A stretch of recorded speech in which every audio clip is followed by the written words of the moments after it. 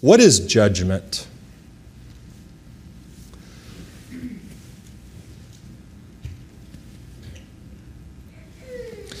That God holds you over the pit of hell, much as one holds a spider or some loathsome insect over the fire, abhors you, and is dreadfully provoked. His wrath towards you burns like fire.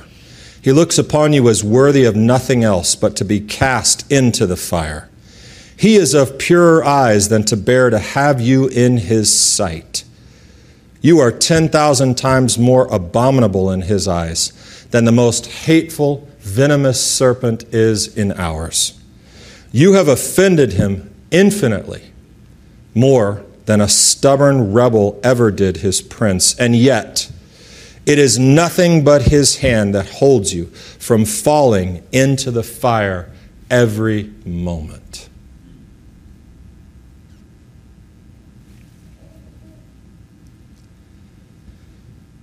Those were some of the words of the preacher who was responsible for the Great Awakening, Jonathan Edwards, Sinners in the Hands of an Angry God. The Great Awakening. I get it, bruh. Those words will wake you up.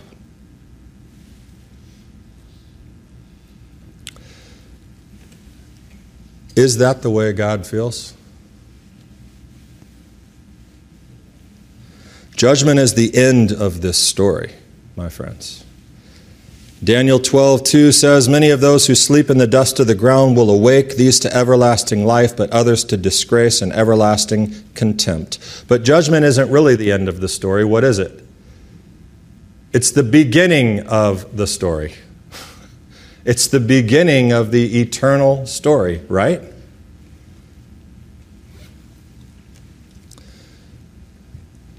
And by much of traditional Christian thought through the years, the beginning of either the rest of your blessed and blissful life as a believer in Jesus, or the beginning of the wretched eternity of conscious torment you will spend with Satan in hell. And as Jonathan Edwards and many others would suggest, it is apparently God's desire to perform that. It is his obligation out of justice, is the basis for the idea. To see you cast off into worse than utter darkness. You are abominable in his eyes, it says, unless you turn to Jesus. However that might be defined in any particular tradition. The Apocalypse of Peter. Anyone ever heard of it or read it? The Apocalypse of Peter was considered to be basically, it's contemporary with the Apocalypse of John. You know another name for the Apocalypse of John, right? Revelation. The Apocalypse of Peter was around the same time and was counted by some of the early church fathers as part of the Bible and was included and read there. Although it says in the notes of this particular church father, not all churches are comfortable reading it. Here's some excerpts from the Apocalypse of Peter. Keep in mind, contemporary with John, considered to be part of the Bible by the 2nd century. It didn't make it. It didn't make the grade. So he spends a lot of time, some time, a little bit of time describing heaven and his perception of heaven, and then we move to this. This has this to say about those unfortunate and abominable souls which God's hand does not hold, and they fall into the abyss of fiery torment. And I also saw another place over against that one, very squalid. It was a place of punishment, and they that were punished and the angels that punished them had their raiment dark, according to the air of the place. And some there were hanging by their tongues. And these were they that blasphemed the way of righteousness, and under them was laid fire, flaming and tormenting them. And there were also others, women, hanged by their hair above that mire which boiled up. And these were they that had adorned themselves for adultery.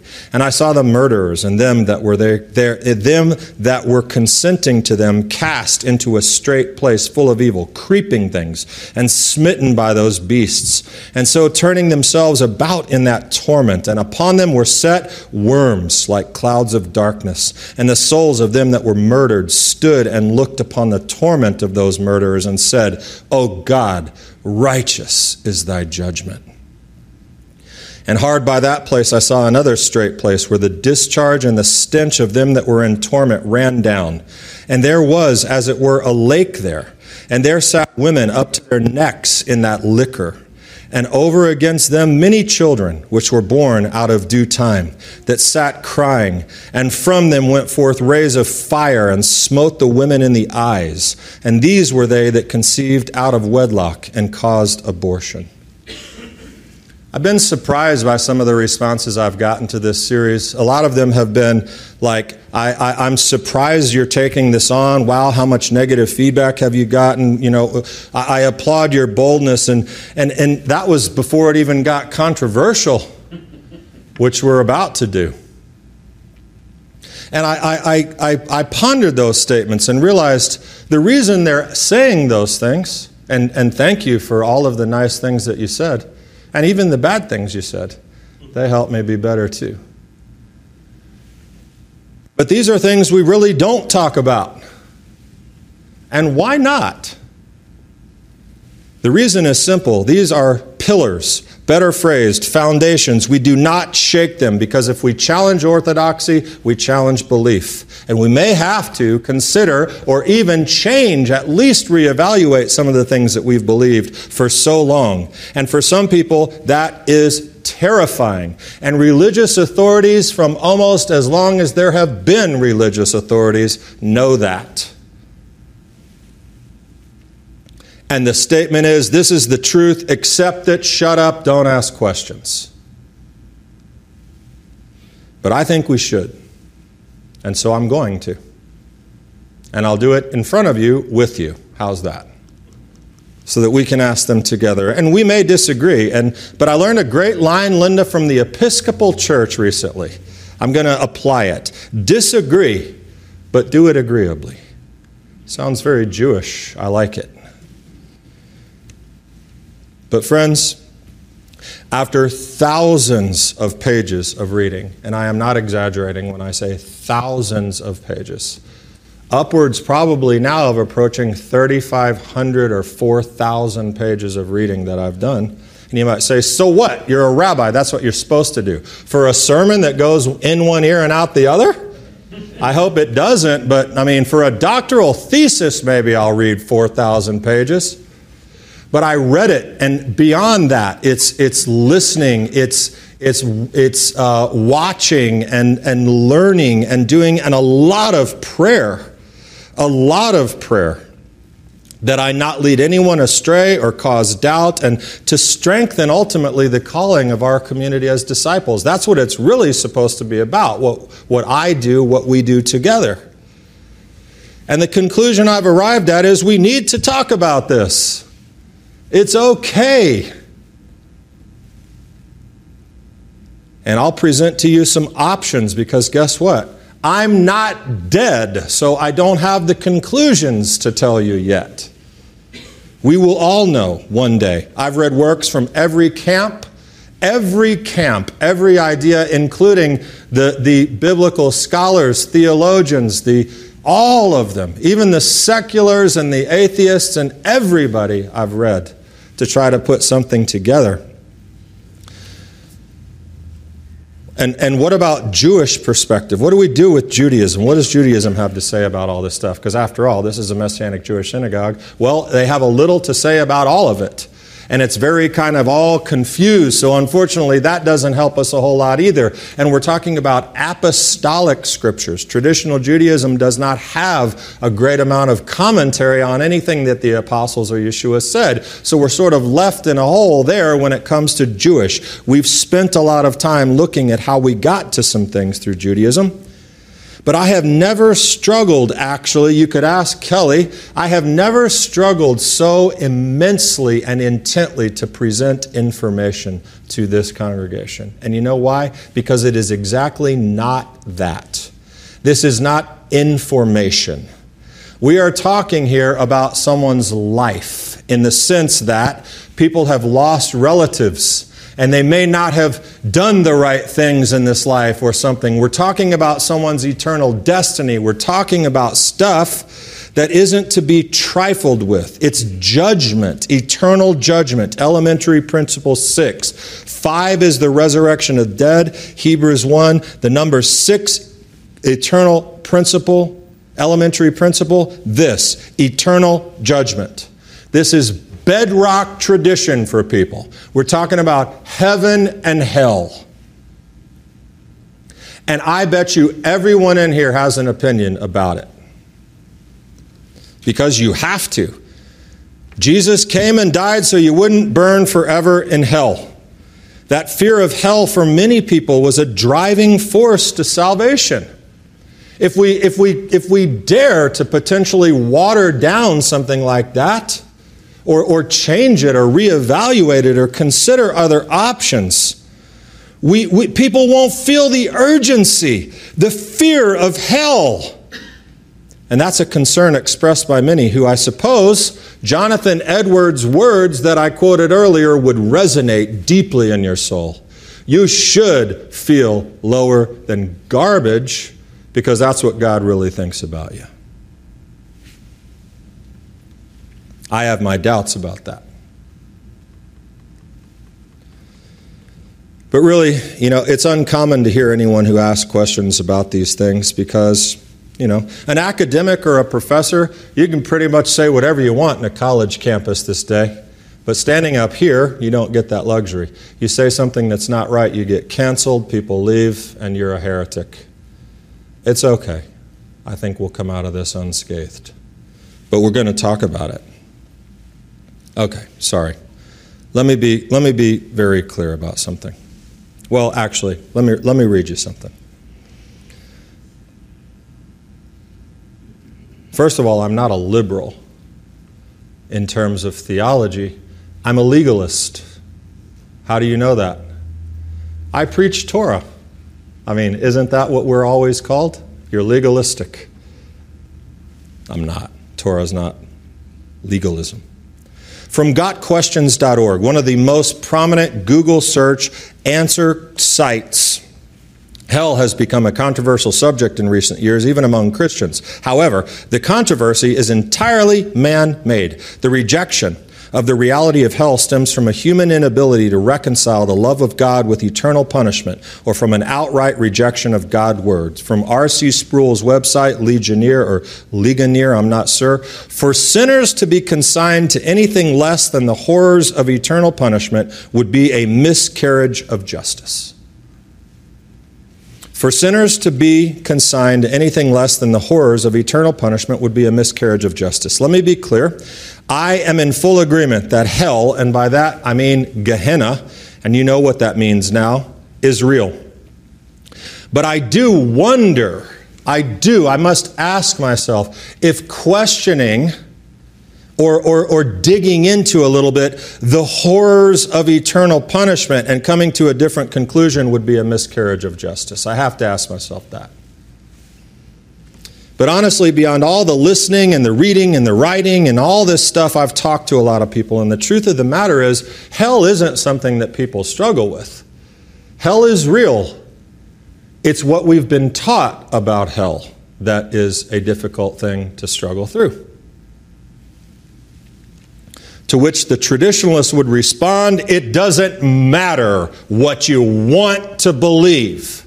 The Bible says it, it's in there, believe it, and shut up. And therein lies the difficulty. And I haven't said one thing yet about hell, but this is important groundwork for the next couple of weeks that are going to conclude this part. But therein lies the difficulty. The Bible says it. Well, listen, there's a truth in the Bible. There is truth in the Bible. Who agrees with that? Yeah. There is.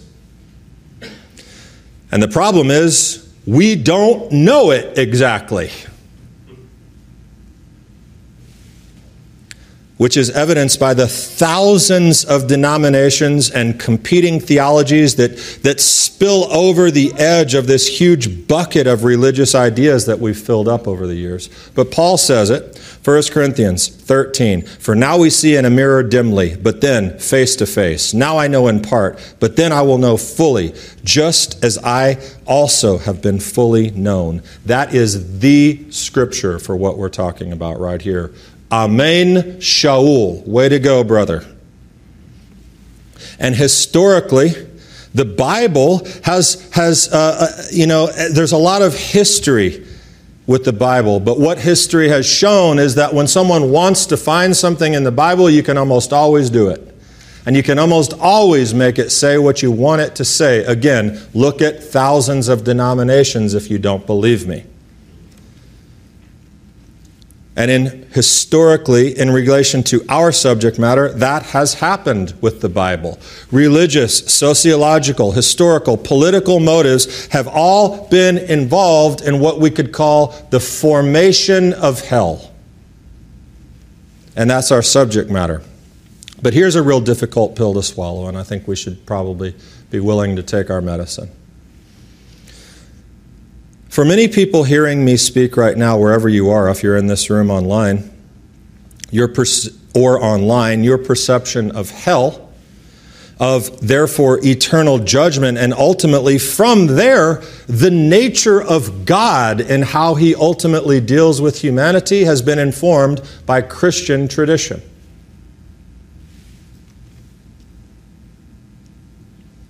And that comes, and this is a first real eye-opener, that tradition comes way later, maybe not way, but later than the words of Paul and the words of Yeshua.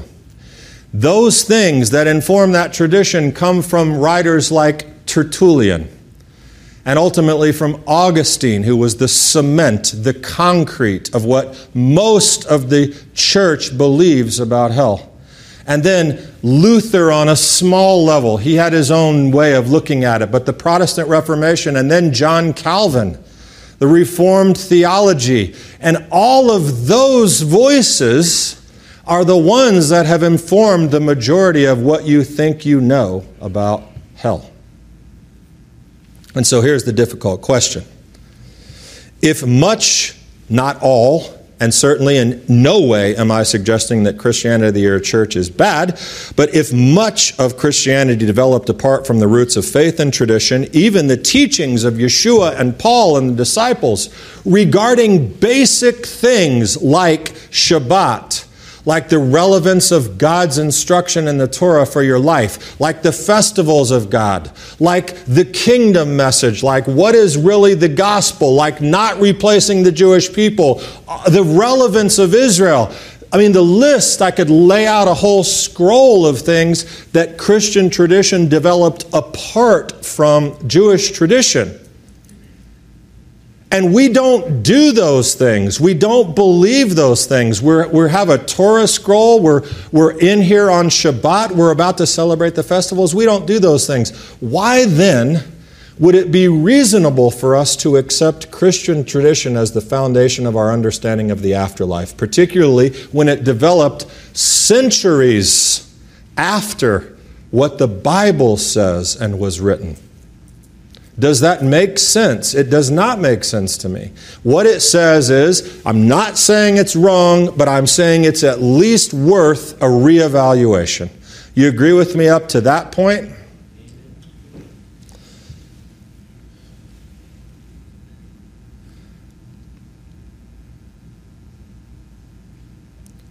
And as I said, we're not really able to look too much at Jewish thought either, and that makes it more difficult. We've looked at things in Jewish tradition about a place for the desperately wicked, the desperately wicked, who even after everything has passed away, Sheol and death and all this stuff, somehow in some strange, only God kind of way, there's this small audience of people who remain alive and get tortured. Judaism absolutely has room for the idea of hell and, in minority opinions, some type of eternal punishment. But it's not the mainstream. And actually, the mainstream opinion was settled sometime later by Rabbi Akiva, which in essence says when the dead go and they die, they're in Gehenna, or they're in the purification fires, and then they're released. No one stays there longer than 12 months, Rabbi Akiva said. Some get, thrown into the lake of fire after that. Some people get to enter paradise. We won't rehash all that. I've already talked about some of those things.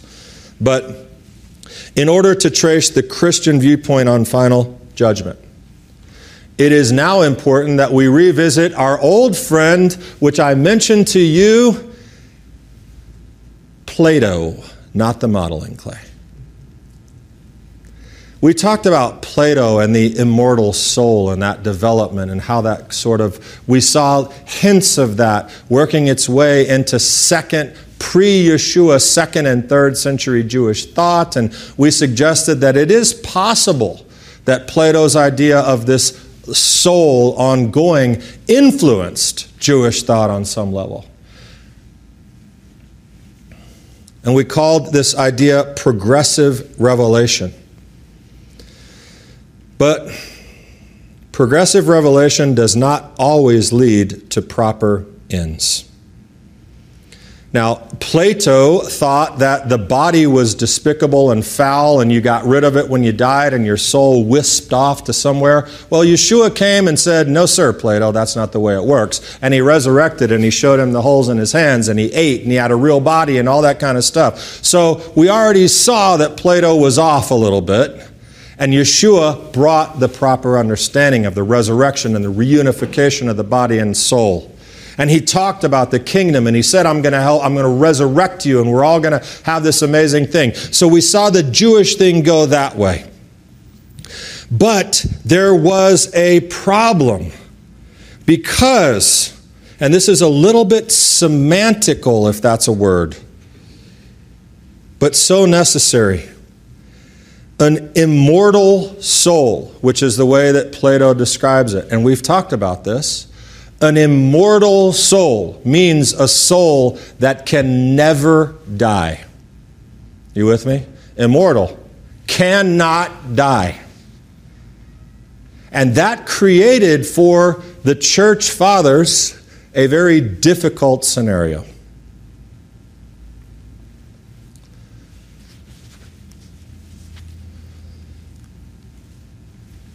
And keep in mind that these gentlemen, many of the ones that we look at as the founders of the church, even pre-Catholic church, pre-Constantine, were heavily influenced by their pre-Christian upbringing, which was pagan, which was Greek, which was Platonic. It's not to say that they brought no good information to the mix, but they brought a unique blend of Platonic and later Neoplatonic thought into religion.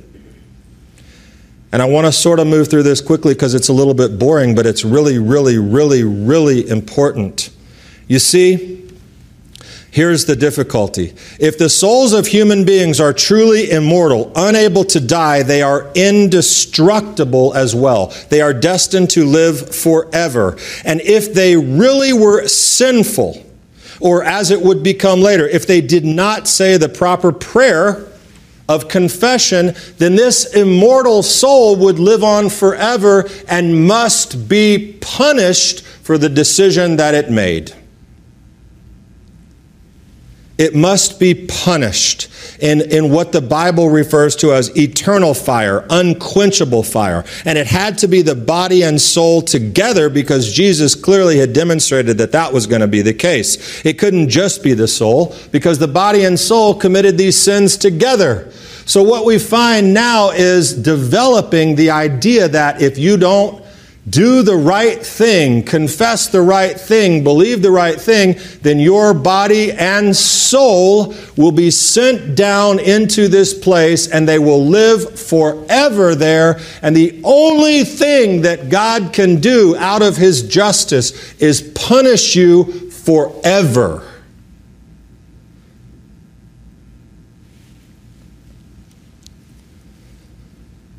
And starting primarily with Tertullian from Carthage, a Roman province in Africa who lived from 150 to 220 AD, that means that the wicked, not Jesus followers, will endure conscious, unending torment. And the Bible uses words like eternal, unquenchable fire, punishment. But a careful reading of these gospel writers of the New Testament, the apostolic scriptures, it shows a lot of other words that are really, really, really, really important to note, particularly Yeshua's words. Okay, here are a couple. Destruction, annihilated, burned up, consumed. But later theological development, which had Jewish influence and especially Platonic and pagan ideas, creatively blended some new understandings which became, even today, very influential. That is to say this. The idea became that when the Bible says destruction, it doesn't mean that. When Yeshua says, fear the one who can destroy body and soul in Gehenna, it doesn't mean that. Ideas emerged of a secret fire, some type of supernatural, divine secret fire that God had made for this ongoing eternal conscious torment, where the bodies and souls could be thrown into this secret fire, but it wouldn't burn them up. They would regenerate in this secret fire so that over and over and over they could be consumed and tortured. Those types of ideas are not found in the Bible, but they are found in Greek sources.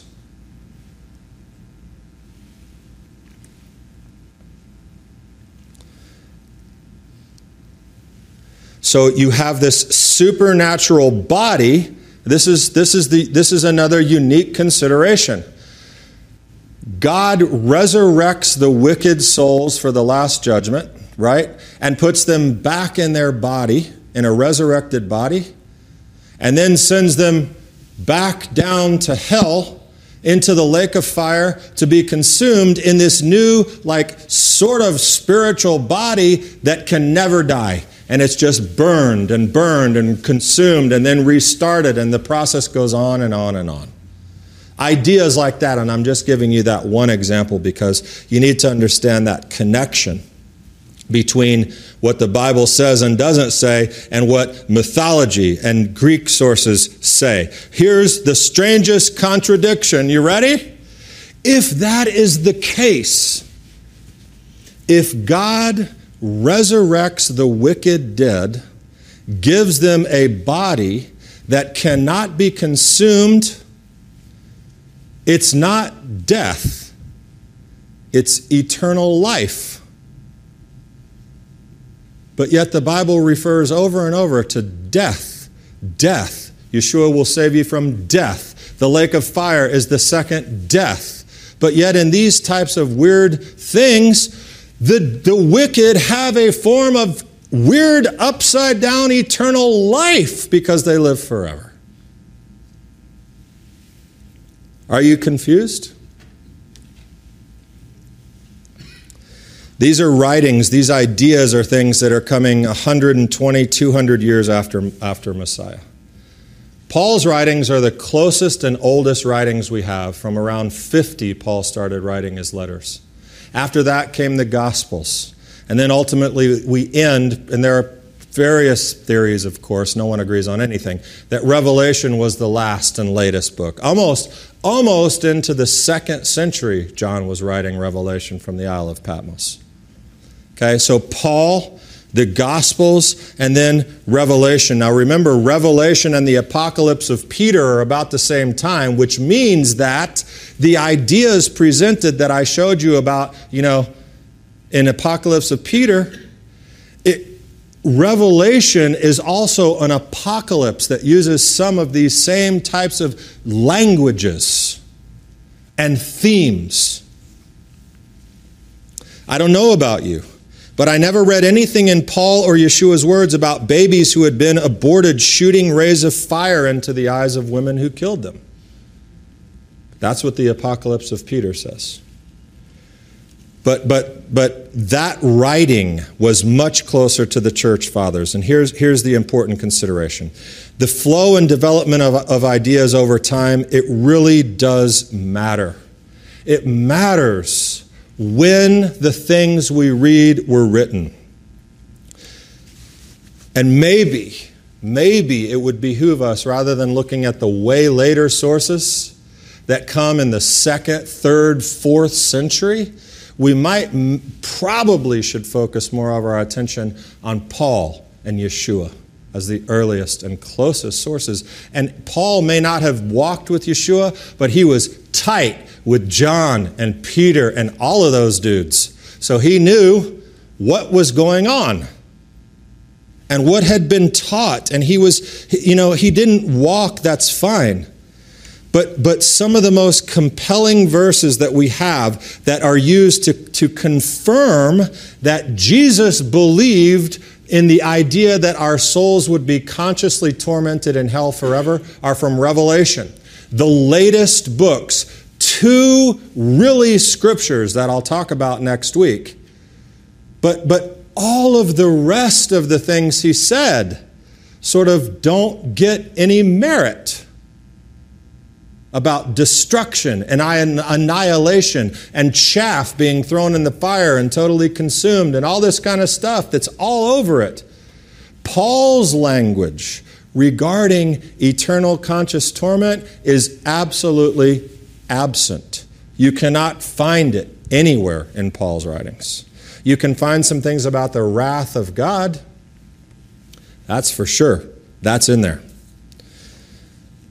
I am not suggesting, I want to just read you something from, and this is going to be one of the books I recommend to you because there is so much that I'm not going to tell you because I can't.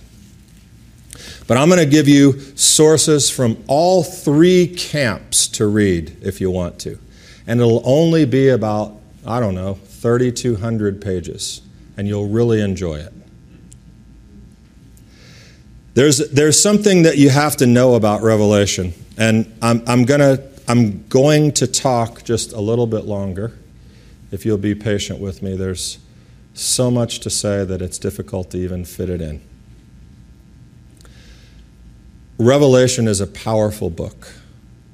Revelation is an apocalyptic book. That means that it uses certain language to communicate ideas. The tradition of apocalyptic literature upon which Revelation draws, moreover, is one of such farraginous allegory, that means a confused mixture, apocalyptic literature, and one that consists so thoroughly in the elaborate veiling of political and religious provocations behind fabulous dream images and esoteric symbolisms and cryptic ciphers that we delude ourselves if we imagine that across a distance of 2,000 years, and without any knowledge of the secretive community from which the text arose, and without any inkling of the cryptadia concealed beneath its countless figural layers, we could hope to grasp even a shadow of a fragment of its intended message. Moreover, to conduct an entire theology based on the reading of Revelation would be unwise. How many crazy teachers have you heard talking about Revelation and all the things that they found and what God showed them about this symbol and this symbol? And Revelation is a trippy book. So my point there is I'm not suggesting that Revelation is not an inspired book. It's written by John, the apostle that Yeshua loved, and absolutely the Holy Spirit inspired him. And Revelation speaks about a judgment for the world. It talks about books being opened, an afterlife, the world to come, all from a Jewish perspective. So I'm not dismissing it in any way, but I am suggesting to determine Yeshua's opinion on the fate of those not found in the book of life from a few scriptures in Revelation would be unwise. That's a premise that I want to lay down. Okay, so what? I'm getting hungry, Rabbi. It matters. We are considering what the New Testament says about eternal judgment. If we want to be as authentic as possible, to be close to the source, we would likely look at Paul, the Gospels, and Revelation. And what we find there in relation to later developments in Christian theology is radically different than the theology you have probably grown up believing. Have I made that point clear? Good. Paul has very, very little to say. If he really believed that the alternative to life in Christ is eternal torment, it seems fairly careless of him to have omitted any mention of the fact. In every instance in which he names the stakes of our relation to Christ, he describes salvation as rescue from death, not from perpetual torture. I know it's traditional to take death here as meaning spiritual death, which really means not death in any obligingly literal and terminal sense, but instead endless agony and separation from God. But Paul would have been something of a cretin not to have made that absolutely clear if that was indeed what he intended his readers to understand. I quote that only to say you can't look at the earliest sources in the New Testament to derive any of the theology that most of the world has grown up believing. Okay? Paul says and talks about separation from the kingdom, that the kingdom is arriving soon. Prepare yourself through repentance and good works. Stop sinning. Paul says it. And yes, he says the alternative is you will be destroyed. Destruction is your end.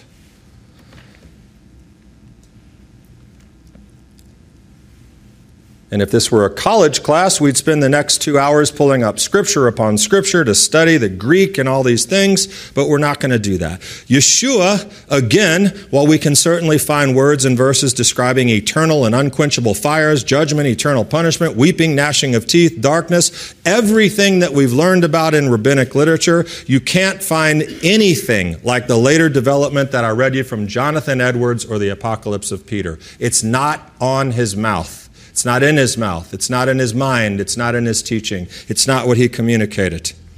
We even find in Matthew 25, the scripture attributed to eternal conscious torment on Yeshua's lips, we find the words eternal punishment in there. Wow, that sounds like eternal conscious torment.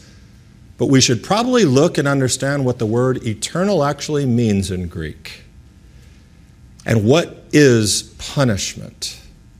We need to look. There is a judgment. There is a judgment coming. And Jonathan Edwards wanted to scare the you-know-what out of you about that judgment.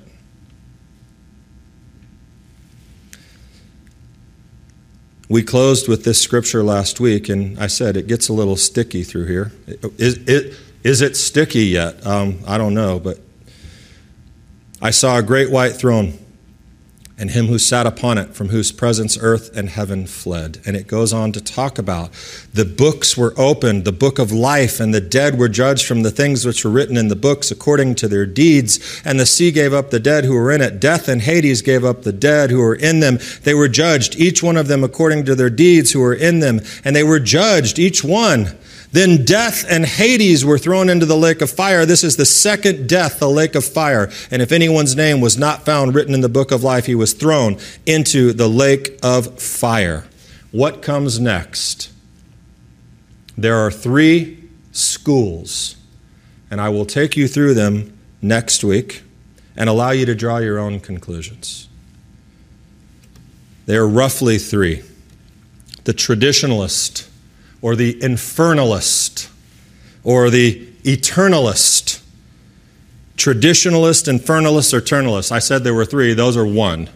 The math didn't work, but there's a lot of names.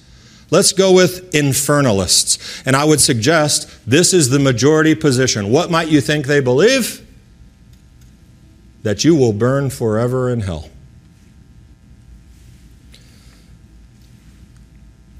This is the camp of fire and brimstone, burn in eternal unquenchable fire, conscious torment as an enemy of God, and there are levels of that. There are levels of that understanding based on their definition of the words of the Bible and especially the words of Yeshua. Next are the conditionalists or the annihilationists. What might you think they believe?